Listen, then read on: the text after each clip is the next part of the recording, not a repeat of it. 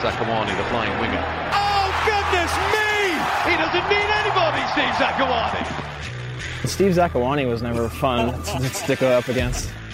Wasn't for Zakuani, none of this is possible. It's Steve. It's Steve. This is so weird.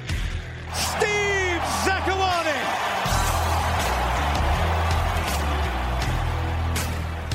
What's up, everyone? Welcome to another episode of Winging It with Zakuani. We are here to preview the Atlanta United game this Sunday, which, for my money, is the toughest game the Sounders are going to face so far this year. Even tougher than when the team went to Toronto FC in midweek earlier this season and actually got a win. Because at that point, TFC was dealing with injuries, was kind of balancing, just finishing up their Champions League campaign, and hadn't really found their rhythm in MLS.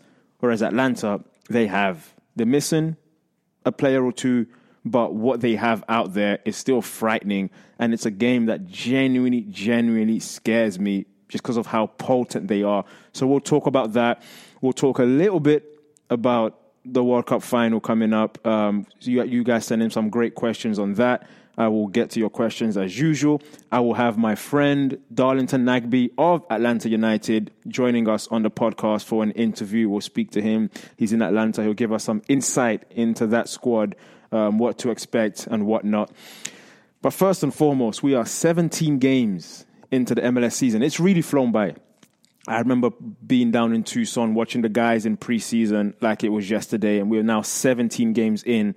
It's no longer, just the start of the season and we've had a bad start. We've had a bad first half of the year. If we take the 17 games in totality, if we take the last 7 days, the last 10 days, it's pretty good. It's 4 points. It was a win in Colorado on July 4th for the second year in a row. And then, one of the most boring games I've ever watched, Seattle versus New England Revolution. But it was a great point because, that's the kind of game early in the year this team loses. So slowly but surely the signs are there. There's been the game against DC United recently where I really felt the attack was somewhat clicking. So Seattle is, and hear me carefully, trending in the right direction, but slowly. It's not been a burst. It's not been the 2016 summer when Nico came and just like, oh, wow, are we going to do it? It's not been that. But definitely as Victor Rodriguez has returned, as Nico Lodeiro has returned, as Kim Kehee's gotten more comfortable, the little cameo appearances we've seen from Osvaldo Alonso, Will Bruins having a fantastic season in the midst of all of this, there are signs that the team is slowly trending in the right direction. The only question is, will that be enough to get the points required in these next 17 games to make the playoffs? I was just speaking with Ryan Babcock, Brian, and he said to me, we need about 30 points from the next 17 games to make the playoffs. That will put us at 46, which is kind of the cutoff. Could be higher, could be lower. That's kind of. And we're talking about a team that's got 16 points from the first 17 games to now almost double that in the next 17. It's doable, but it's a challenge. And it's a challenge because you lose 2 or 3 and you've put yourself out of contention. And the second half of the season begins this Sunday in Atlanta. In preseason, I tweeted that Atlanta United would most likely, for me, win the Supporters' Shield and was the most dangerous team, and maybe at that point, the best team in MLS. Took some heat for it, because I know I'm supposed to say Seattle, I know I'm supposed to say the Sounders, but I'm objective and I'm honest, and I saw what that team was doing, what they were putting together. And then they lost in the first game of the season, I think 4-1, maybe even at home to Houston. And my mentions was filled with, you don't know what you're talking about. How are you an analyst? 17 weeks later, those same people, I can't find them again. Because Atlanta has been scary. They attack Almiron, Martinez, in particular, those two. They've added Darlington Nagbe, who we won't see on Sunday. But he's brought balance to that midfield because he's so clean on the ball and doesn't have the pressure of having to score and assist. He can just be the link guy. There's that. So that team has found their groove under Tata Martino. And that's who we face this Sunday. It's going to be a tough game. But just like the Sounders went to Toronto earlier this year in midweek and got 3 points when we least expected it. There is a way to get 3 points, but this will be a tough test. What makes Atlanta so good? They don't care if you score 3. They believe they're going to score 4. You're going to score 2? No problem. We'll beat you 3-2. They do not care that much about keeping clean sheets and keeping shutouts. I know that probably drives Brad Guzan a little bit mad, but that's the way their team's set up. They're set up to score goals, to go for it, especially in that stadium at home. This is going to come on the back of the World Cup final. It's going to be packed. It's going to be watched by a national TV audience. They're going to be up for it, and Seattle have got to match that. What can the Sounders do? One, hope that Martinez and Almiron are off their game. That always helps. And great players have bad games. It happens. So that could be something that takes place on Sunday. Short of that, if they do not have a bad performance, you can still take them off their game. Make other guys beat you. Make someone else beat you. Get the ball off Almiron's foot right away. Don't man mark him, but the person closest to him, pressure him, harass him, be on him, let him know you're there. Get into him. Make him give the ball up. We used to always do that anytime we played against the Galaxy or Salt Lake. It was like, don't let Landon Donovan beat us. Get on him. Make someone else have the ball. Don't let David Beckham beat us. We're going to get on Bex right away.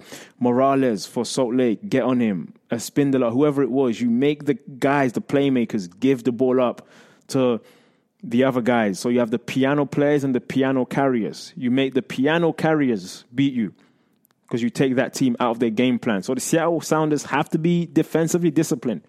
We've got to be tuned in, locked in. Will we see a return to the kind of 5-3-2 that Brian Schmetzer has deployed at times on the road, at Portland, at Toronto? Does he play out of a 4 in the back? Is it a 3 in the back with aggressive wing backs for the counter-attack? I'm not sure what Brian Schmetzer's thinking, but there will be an emphasis on defending. You're not going to go into Atlanta's stadium and go toe-to-toe, attack for attack. Sounders just aren't there yet at this stage of the season. What you can do is have a very disciplined defensive plan that you execute well and then be good in the attacking 18-yard box. When you get your chances, which you will, it might be 1, it might be 2, maybe 3 or 4, maybe no more than that. Be good when you get your chances. And with the form that Will Bruin is in, you have to think that if he gets a chance, his second goal in Colorado, the touch and the finish was exceptional. Exceptional. If Oba had done that, we'd be going crazy. So I'm going to put that same energy towards Will Bruin's finish because it was an exceptional finish. So if he gets a chance, you got to put your money on him at this point, finishing it. Will we see the new DP signing, the Peruvian, Rui Diaz? I have to assume we'll see him at some point. He's a big game player. That's what he's been bought for. They don't get much bigger than this. Maybe not from the start, but you have to assume someone who scored 40 goals in 2 seasons in Liga MX isn't going to be fazed by this moment and should be chomping at the bit, ready to go. He's in shape. He's been playing in the World Cup. He's not coming here needing a preseason. So he should be ready to go. All that's going to be lacking is chemistry with his new teammates. But you need to have guys who can win you a game if they get given 1 or 2 chances. And then if you take care of business at home, and I have no worries about Stefan Frei. I'm not even going to talk about Stefan Frei because not that we take him for granted, but you know he's going to bring the business. He's been doing his job phenomenally well since he's come to Seattle and just getting better and better. Big save after big save. Won't even talk about the save in Colorado. You can find that on YouTube. It was incredible. Defensively, be good. When you get your 1 or 2 chances, take them. Atlanta United is good. They are dangerous. They are scary. If they get on top in the first 15 minutes, it could be a long afternoon. You must frustrate them. I want to see Almiron running backwards towards his own goal, throwing his arms in the air, yelling at his teammates. He's not getting service. The same for Martinez. Frustrate those guys. Don't let them start feeling good because then it could be a long afternoon. When we return, I will be joined by Darlington Nagbe. He and I go way back, talking over a decade now, to Akron, Ohio, Cleveland, Ohio area. Saw him play at 16 years old. He's gone from strength to strength. Of course, he's an MLS champion. He's a U.S. national team player. He spent many years with the Timbers, so we know him well here in Seattle. And he now is with Atlanta United. Won't play on Sunday, but we'll still try to get some insight from him when we return. And I will touch on one or two of your questions in Ask Zach after the interview and the big three things. Stay tuned. This is Winging It with Zach Wani.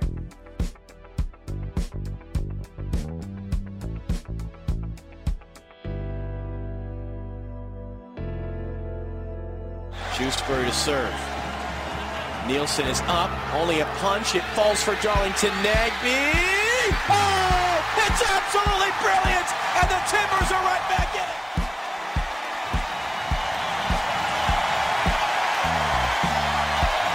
Well, I've talked about this kid needing a moment. I've got to tell you, he doesn't come any bigger than that. Steve Zakuani here, Winging It with Zakuani. I'm joined by, I can say my friend, former teammate, my brother. I don't even know how to describe him, but he's obviously one of the greatest players I've played with. He's a guy who in Seattle we know well from his time in Portland. Now he's playing with Atlanta United. Fortunately for the Sounders, we won't have to face him on Sunday. Has a bit of an injury right now, but he's a good guy to give us insight into this upcoming matchup. I'm joined by Darlington Nagbe, or D, as we call him. What's up, D? I'm good, man. I'm good. Thanks for having me. Good. Listen, we don't have to be professional. This podcast really isn't formal. We can talk. We can talk how we normally talk. Like, it's fine. Like, don't put your professional voice. All right. I don't need the media trained D. Like, you're talking to me, so it's okay. But no, let's begin. So first of all, health wise, how are you feeling? What was the injury, and kind of where you at with that? I'm feeling better, getting better every day. I tore my adductor muscle, so out 2 to 3 months. So it's been about 3 weeks right now. Okay. But I'm feeling better and better every day, just doing rehab and stuff. For years, I would say not years, maybe the past 2 years, I've been pushing you to get out of Portland because I wanted you to play for a different team. You know, there was a Celtic situation that we looked at. And, you know, this season you executed it. You went down to Atlanta. How has that move been for you, being away from not only like Portland, but Caleb Porter under a different coach, going to probably the most exciting team in MLS? What's it been like in Atlanta in terms of on the pitch for you? Oh, it's been great. It's been great. In my opinion, one of the best moves that I made. And I was really excited about this move. You know, like you said, I was in Portland a long time. So I think it's good for me just to get a change of scenery, you know, get to experience a new coach. And like you said, Atlanta is one of the hottest teams in the league right now. And I'm happy to be a part of it. So it's been good. It's been good. We play great football, and all the guys are cool. So it's been good. You came from playing in front of a great fan base in Portland, obviously, like loud and everything like that. How does it compare to the fan base in Atlanta, which, I mean, I have not been to the stadium yet, but just watch it on TV. I mean, it looks crazy.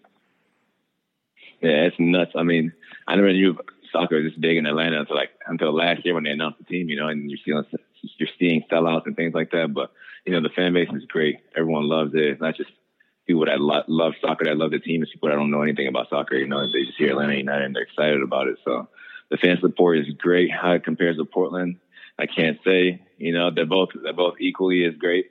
But I'm happy to be part of it. Did you know anyone on the team when you got there, or was everyone brand new, teammate-wise? Yeah, I knew Greg Garza, and then I knew Brad Guzan was a bad person, so he made me want to come. You didn't know Sal Zizzo? Sal, yeah. So Sal came after I came. I think it was maybe like a week and a half later, and then they traded for Sal or got Sal's rights or however it worked out. Okay. So yeah, Sal's my guy though. I obviously had time with him in Portland. Yeah. So it's been fun having him here too. For years, when people say the name Darlington Nagbe, it's frustrated people in America, like a lot of the writers and people on Twitter. I know you've seen me on Twitter arguing your case a lot of times. Like, people wanted you to be like the number 10 guy who's getting 10 goals, 12 assists a year and things like that. And I would always try to explain that I saw this kid play at 16. That is not his game. He wants to be an Iniesta guy, the guy who's connecting the ball to the guy that gives the assists. I feel like in Atlanta, you've been able to do that. You're playing pretty much defensive mid, but able to run with the ball and move with the ball, and then let Almiron and Martinez and those guys do their thing. Has that system, how does it suit you? How have you found not having the pressure of having to get the goals and the assists? No, like you said, like I've never been that guy. And the key thing, like you said, is I never wanted to be that guy. So that's been the the crazy part when people say he doesn't get goals and assists. I never got goals and assists, really. Right. And I never wanted to be that guy that got goals and assists. So, like you said, I'm doing what I enjoy doing now, defending, attacking, doing a mixture of both, which I enjoy, being able to connect passes, get guys involved. So it's been good. And I got a talented attacking group in front of me, too. So they make it easy on me. When you guys go into games, you guys just know you're going to score 3 goals minimum? Yeah, we know Joseph's going to get 3 minimum, so the rest of us, we try.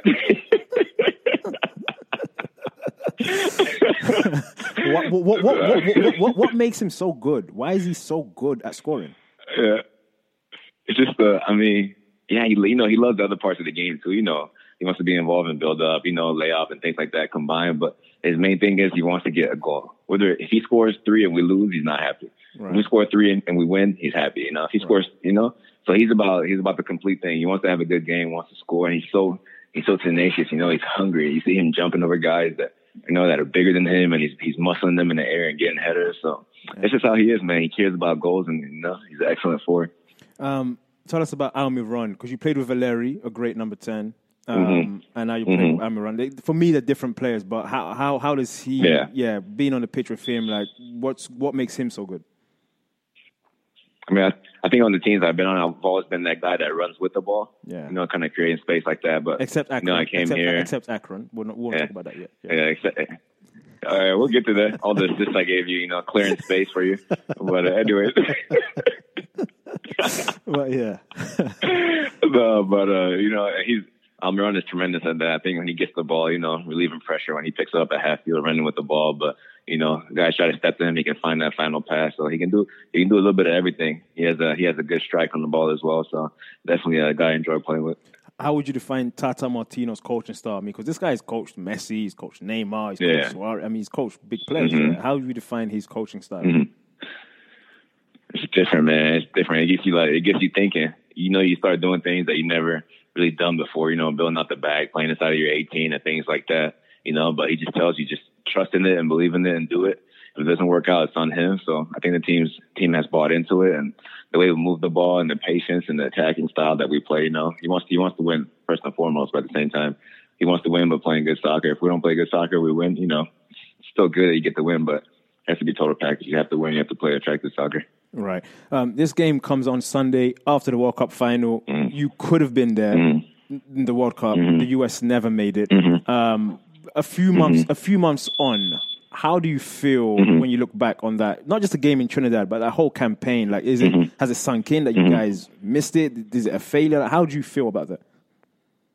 Yeah, it definitely sucks. It didn't sink in until the World Cup started. Watching those games, thinking you could have been there and things like that. Thinking about how far you would have went, but I think everything happens for a reason. Who knows? Maybe it's now we get an opportunity to reset, to bring in new ideas and try new things, and get some fresh blood in there, and we'll see what the future holds for the U.S. national team. Do you think missing it in some ways now, because some of the older guys now, their time's done, it's going to be kind of a new younger group and things like that? Do you think in some ways that's maybe a good thing that the coaches are forced to bring in new younger players? Mm-hmm. I don't know. It's tough. I think you don't want to lose. You don't want to completely lose. What the guys that they brought, that mentality of fighting, and doing everything possible to win. But I think at the same time we have a lot of the younger guys that they've brought in are talented guys, skillful guys, maybe some players that we haven't had in the past before. But you definitely don't want to lose the veterans and what they brought to the game. Absolutely, you're right. Let's talk about Seattle. Obviously, you've played against Seattle being with Portland. Mm-hmm. What's kind of some of your memories in those games? And like people that out from the outside just don't understand the intensity of that rivalry and what those games are like. From the Portland side, how was it for you when you used to play against Seattle? I mean, it was crazy. I mean, me and you would talk about it. It's like we play against each other, but it's like it's like, man, like we want to win this game. But then it's more so you feel like the weight of like your fan base kind of, it's like your fan base wants you to win so bad, as opposed to like, I never hated like you guys or Ozzy or any of you guys, but it was like, man, like my fans really want me to win this game. Out of any game, if we want to win one game this season, this is the game they want us to win. So I think he's kind of felt that. I think from both fan bases. So I don't think any of the Seattle guys didn't like us either, but it was more so we wanted to do it for our fans. I don't think since I've known you since you were 16 that I've ever been mad at you, but except once, and it was during a Seattle Timbers game. Look at this guy. You know what I'm going to say. Look, this guy came and pushed me. DeAndre came and pushed me. You playing against DeAndre, a young rookie who we both knew, and you dove. I couldn't believe you dove to give Valeri a chance to take a free kick. I could not believe my eyes. I was running and I felt DeAndre. The guy so fast I had to get in front of him. I got in front of him because he was going to catch me, even though he was probably 20 yards behind me. He still somehow caught up to me. He pushed my shoulder. I fell. Next thing I know, I see my brother, or who I thought was my brother, over me, yelling at me, telling me to get up. Huh? Oh, my goodness. I will never forget that. I was so mad at you, man. Because I knew Valeri might score, so I ran over there like, D, stop diving, man. That was awesome. We played together in Portland, but before that, we played together in Akron. I just saw Till Bunbury this weekend, our other friend. When you think back to that team, like I know obviously we were all good and stuff in college, but are you surprised just how many of us from there? I mean, I can just list names, like maybe over 30 names at this point in the last 8-9 years. Are you surprised that many of us made it to MLS and beyond? Yeah, I would say I'm surprised that many, you know. I think you were, first it was, you know, Sinisha went before you, right? Yes, like 2 years before. First Sini went, but I wasn't really there and a part of it, so I didn't really understand, you know. But being there after you went, it was like, man, like, this guy just went number one. Like, we train with him every day. Yeah. So, you know, you set the tone for all of us. So seeing you go, you know, kind of made us believe, like, man, like, we all have an opportunity, you know, if we can continue to do what we do. Obviously, we didn't do it to the level that you did it. But you know, we try to photocopy it, and we try to copy you a little bit. So you went, and then Teal went. You know what I mean? And then we all started believing. And after that, then like a bunch of us went, and they kept following in those footsteps. So even now, you know, like the number one pick last year, right? Yeah, I think they had the left back from LAFC, Moutinho. Yeah, exactly. So I'm not happy about that. I'm glad he came from Akron. Look at this guy. You know what I'm going to say. Look at this guy. Before this year, it was only Steve Zakuani and LeBron James as the number one picks out of Akron. And then this kid came and spoiled it. Like, I'm not happy. Like, he should have gone number 2 or 3. Oh, man. He's ruined it. But no. When he went 1, that's the first thing I thought about. I was like, man, it's not just Steve and LeBron anymore. So, but no, it's great. Let me ask you this. You've won an MLS Cup. You've played for your national team. I'm like, what in terms of career? And I know you, and you're more for you. As long as your family's happy, your kids are happy. You know, you care more about that stuff than anything on the pitch. But in terms of career goals at this point, I mean, is there anything that you're looking at? Like, I want to achieve that, or are you kind of just enjoying playing? Man, I would say it hit me this year when I got hurt. Like, I was like, man, like I won't get. I don't know. I would say Supporter Shield. You know, obviously, you know, when you go to MLS Cup is the big one that we all want to win. Yeah. But I think I've never got the Supporter Shield. So going down this year, I was like, man, you know, I think I was helping the team, doing a good job helping the team. So I think we're doing well still since I've been injured. But I hope we can keep it up and continue winning and continue doing well as a team and have a chance at the Supporter Shield. And hopefully, I'm back for that. Yeah, true. Last question: France, Croatia. Who you taking Sunday? I'm taking Mbappe. He's good, huh? Oh my God, this guy, 19 years old. At 19, I was forgetting books in my house. I had to go pick up my books and get to class on time. This guy's in the World Cup running past Argentina. When you see Mbappe run past 4 or 5 defenders every time, does it remind you of anyone you've played with in the past, like in college or something? It doesn't. I told you, man. All those runs you have from half field. If you watch the clips closely. There's a little black guy clearing space for someone to run through. He might have been wearing number 6 too. I don't know. Nah, those are good memories. Darlington, well, good to talk to you as always. Say hello to the family and all of that. We'll see you soon. Thanks for joining the podcast. No problem. Thank you. Tell Denzel hi. Denzel? I'll tell him. I'll let him know. I'm going to see him right now.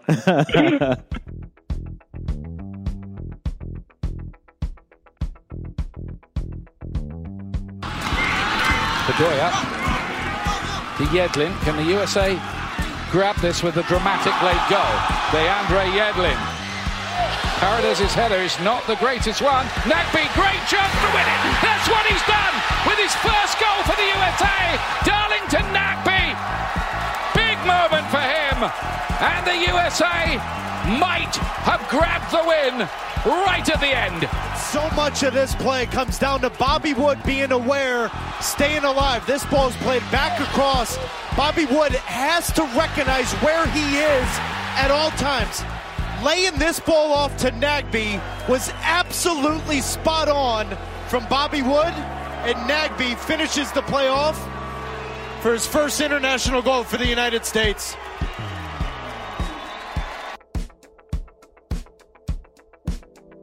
Welcome back, Winging It with Zakuani. Thanks again to Darlington Nagbe for joining us on the podcast. Let's get straight to it. Your questions, so many surrounding the World Cup. Let's do a couple.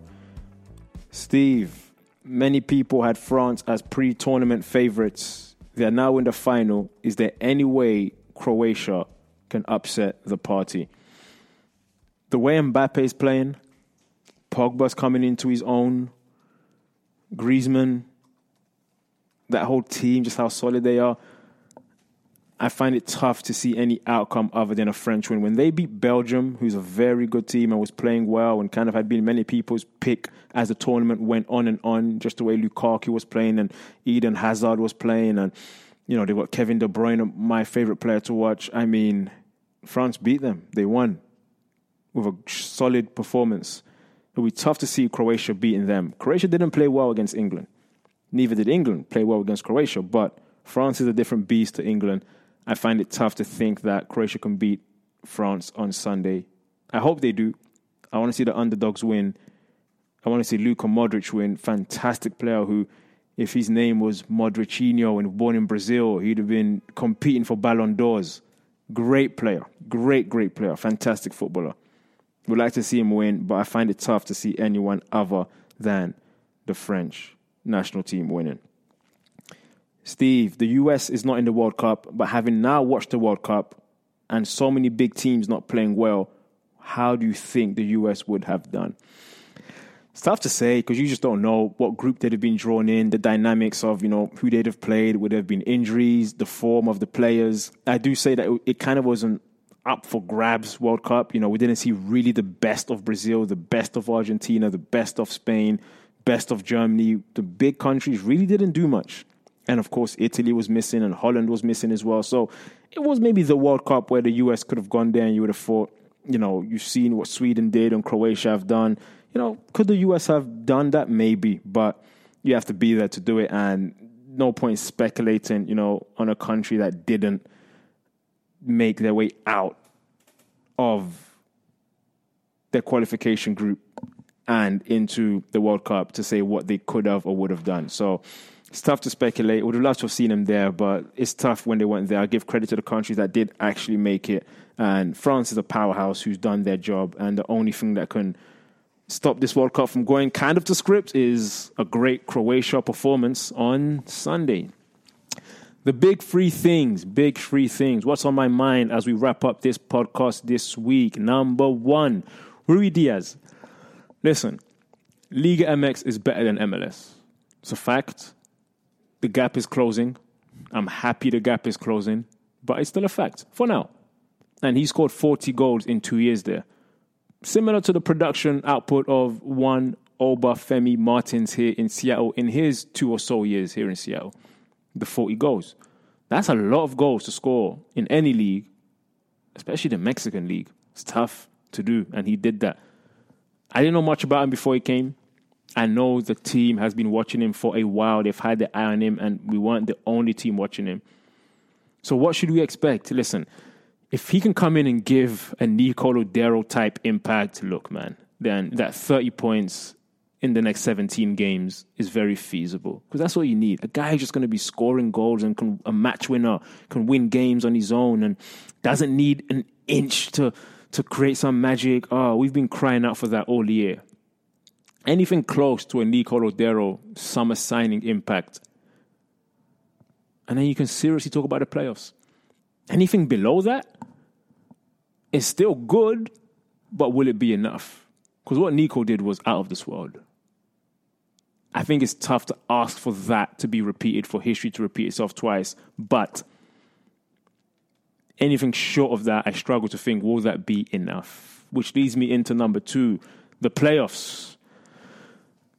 Any other league in the world, the sound of season is already a wrap because you're trying to get number one. But the way MLS is set up, 6 in your conference, and you have a chance to go to the big dance and win the big one. So you're aiming for 6th place. It is within reach for the Sounders. It's right there. Got to go on a run. Maybe a couple of mini runs. But got to get results starting Sunday in Atlanta. Because if not, then we are seriously, for the first time, contemplating this great franchise who since coming into MLS have, or very close to having, the best regular season record in 9-10 seasons, whatever it's been. We're seriously contemplating that franchise missing the playoffs. That would be tough. That would be tough. But it's right there. 6th place. You're not going for 1st place. Forget Supporter Shield. We don't care. I'm not going to host MLS Cup. That's okay. Already won it on the road in Toronto, cold, December. I remember I was there. So were many of you. The goal is 6. Just get in. Get in. And that's all this team has to be thinking about. That 6th spot. And you do that by slowly starting to pick up some results. Slowly. Number 3, Will Bruin. I'm going to show Will Bruin some love because he came to Seattle, a couple of seasons ago now.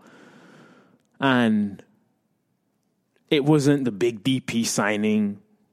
It wasn't the sexy time signing. It wasn't a parade downtown for Will Bruin. But look at the goals he scored. Double digits last year. On a struggling team this year, he has 5 goals. Big goals too. 2 to win us the game in Colorado. Will's doing his thing.